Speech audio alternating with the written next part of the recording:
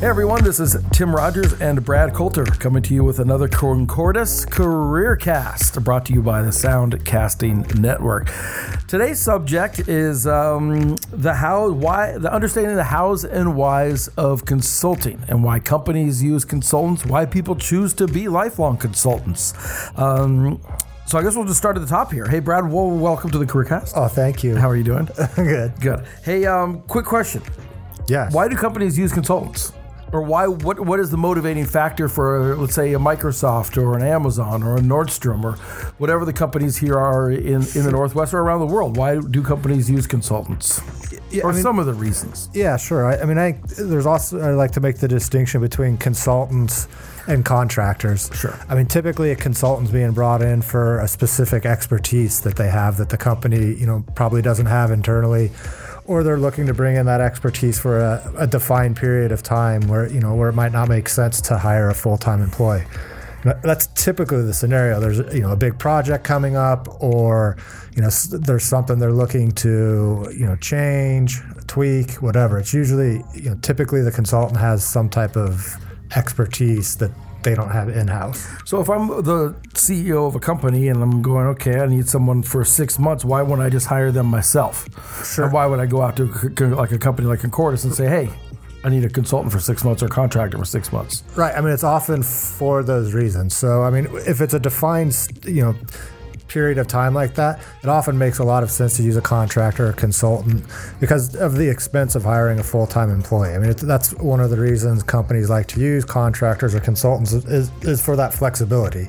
You can bring a contractor in for a month, 2 months, 3 months, whatever the kind of your needs are. And usually the budget's been approved for something like this, and the time frame for getting someone to interview and hire, it's going to be much quicker because they're going to be a Concordus employee and not a Nordstrom employee or whatever the end client is. So they can say, hey, we need a consultant for 6 months. We'll interview them next week. We'll get them started as soon as we can get a computer and get them going.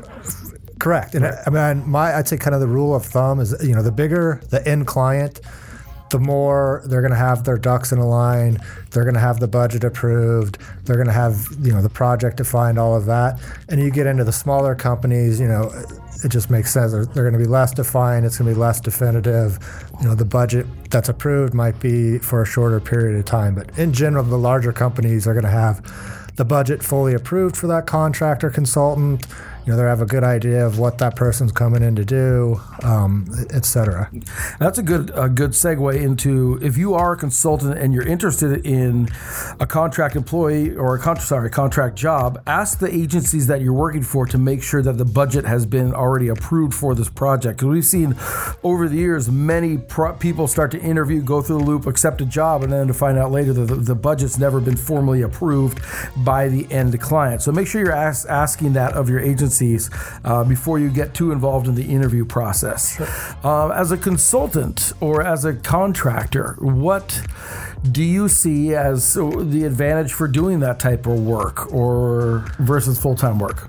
Yeah, I mean, there's definitely, I think, a different type of mentality.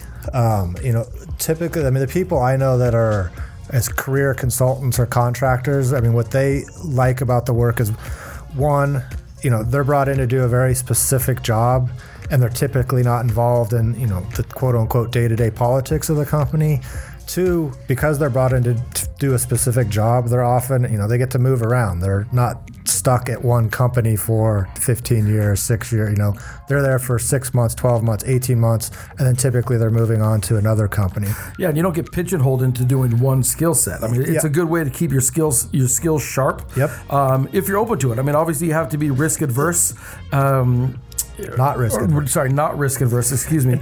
And you have to be willing to, at the end of 6 months, you're going to have to start looking for another job. Some people love it. They can set themselves up to have the summers off, have the winters off, whatever the case may be. And the risk is definitely there, but I don't think it's nearly as large as people make it out to be. Okay. All of us know people that have worked as full-time employees who got very blindsided by a layoff or whatever. That's one of the things that I think people like about contracting is in general, you definitively know the end date of the contract. So it's not, you're typically not getting blindsided, so you can start planning. And a lot of contractors, they like that. Right. I mean, like you mentioned, it keeps their skills sharp. They're able to move from client to client. It gives them broader exposure to both technologies and clients and people. I mean, it can be great for the right person. Right. And it also could be, I mean, like you said, you have to be willing to do a little bit extra work with, you have to sign up for benefits over again, your direct deposit, things like that, which is just more or less paperwork. But with that said, you will tend to get a higher hourly rate than you would be on the full-time side or the corporate side, just because of that, because there is a little more risk assumed and a little more risk taken and a little more work that has to be done in getting yourself set up. So you can get, the equivalent. You're probably making 10% more than you would on a full-time job, maybe a little bit more than that. Yeah. Usually, the shorter term the contract, the higher the pay is going to be, because the client will understand that you're coming in just for a very short, specific amount of time, and then if it's 2 weeks, a month project, you can 50% higher than what you normally would make.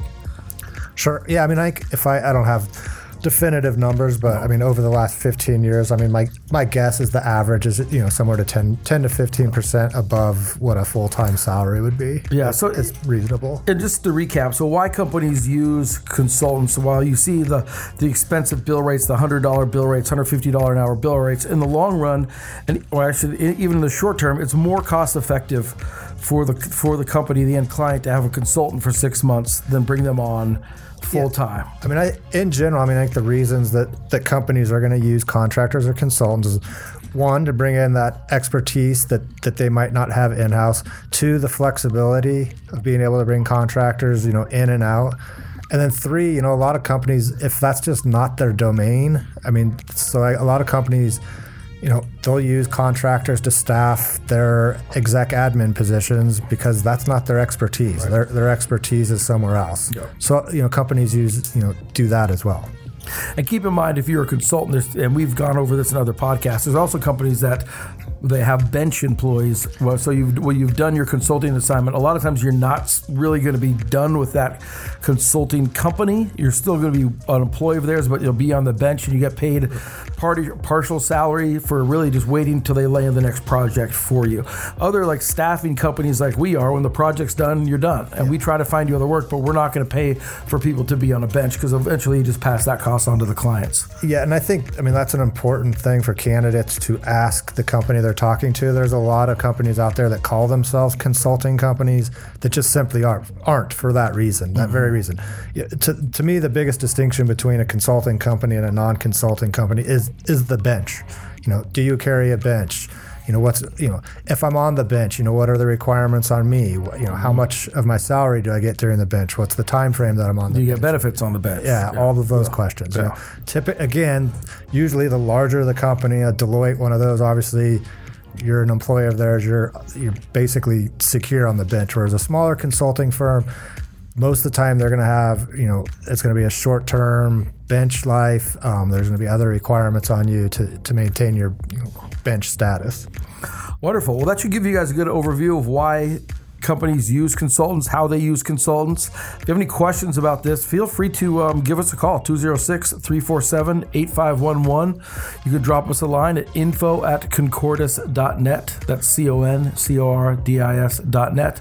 Check out our website, concordis.net, Facebook, Twitter, LinkedIn.